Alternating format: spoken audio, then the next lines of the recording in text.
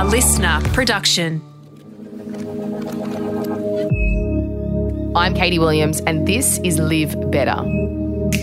This episode is how to recover like an athlete. Years ago, I was a professional athlete. I was competing in beach sprinting from the age of 4.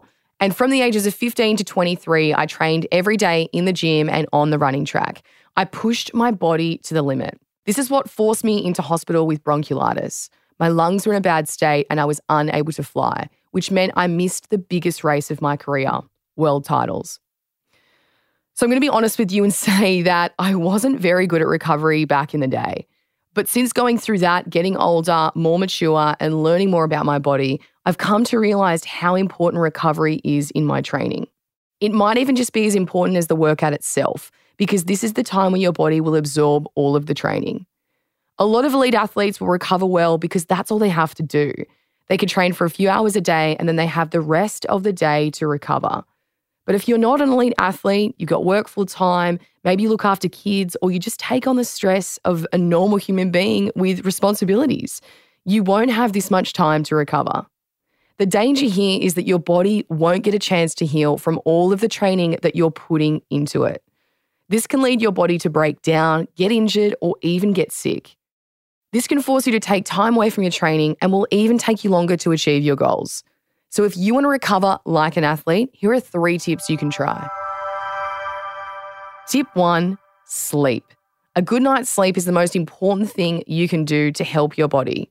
It's recovery from the work that you've put into it. Sleep is the time where your muscles will repair and grow. So when you do a big workout, you get these tiny tears in your muscle fibers.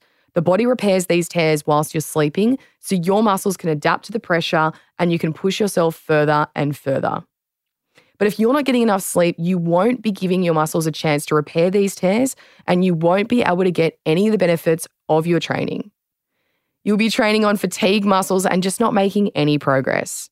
A good night's sleep will also give you the energy to show up the next day and perform at your best. How much sleep depends on what you need as an individual, but experts will recommend around 7 to 9 hours. If you're training hard, you might even need a bit more. Tip 2, nutrition. The next thing you want to nail is your nutrition.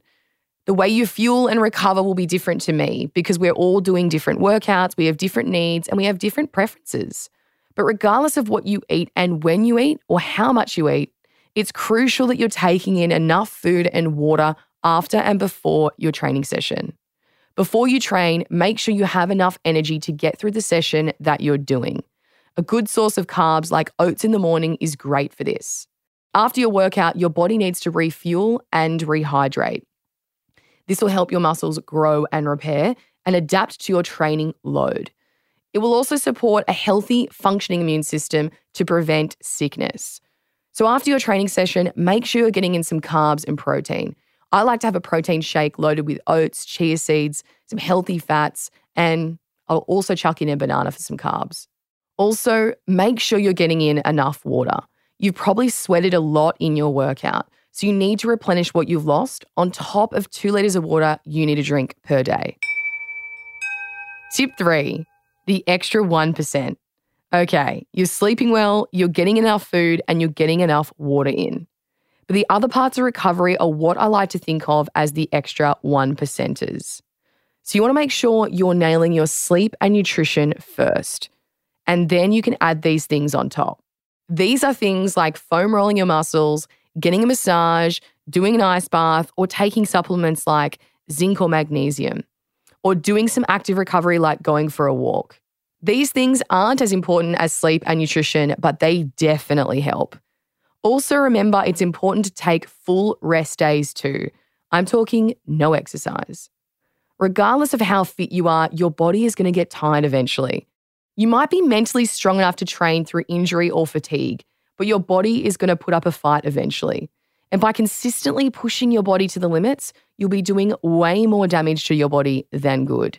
So schedule in at least 1 rest day a week where you don't work out. You focus on rest and recovery so you can really absorb all of the training load. So to summarize, sleep, fuel your body with enough food and water, and add in the extra 1%ers.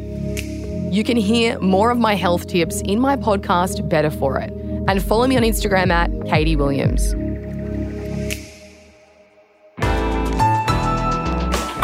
Listener.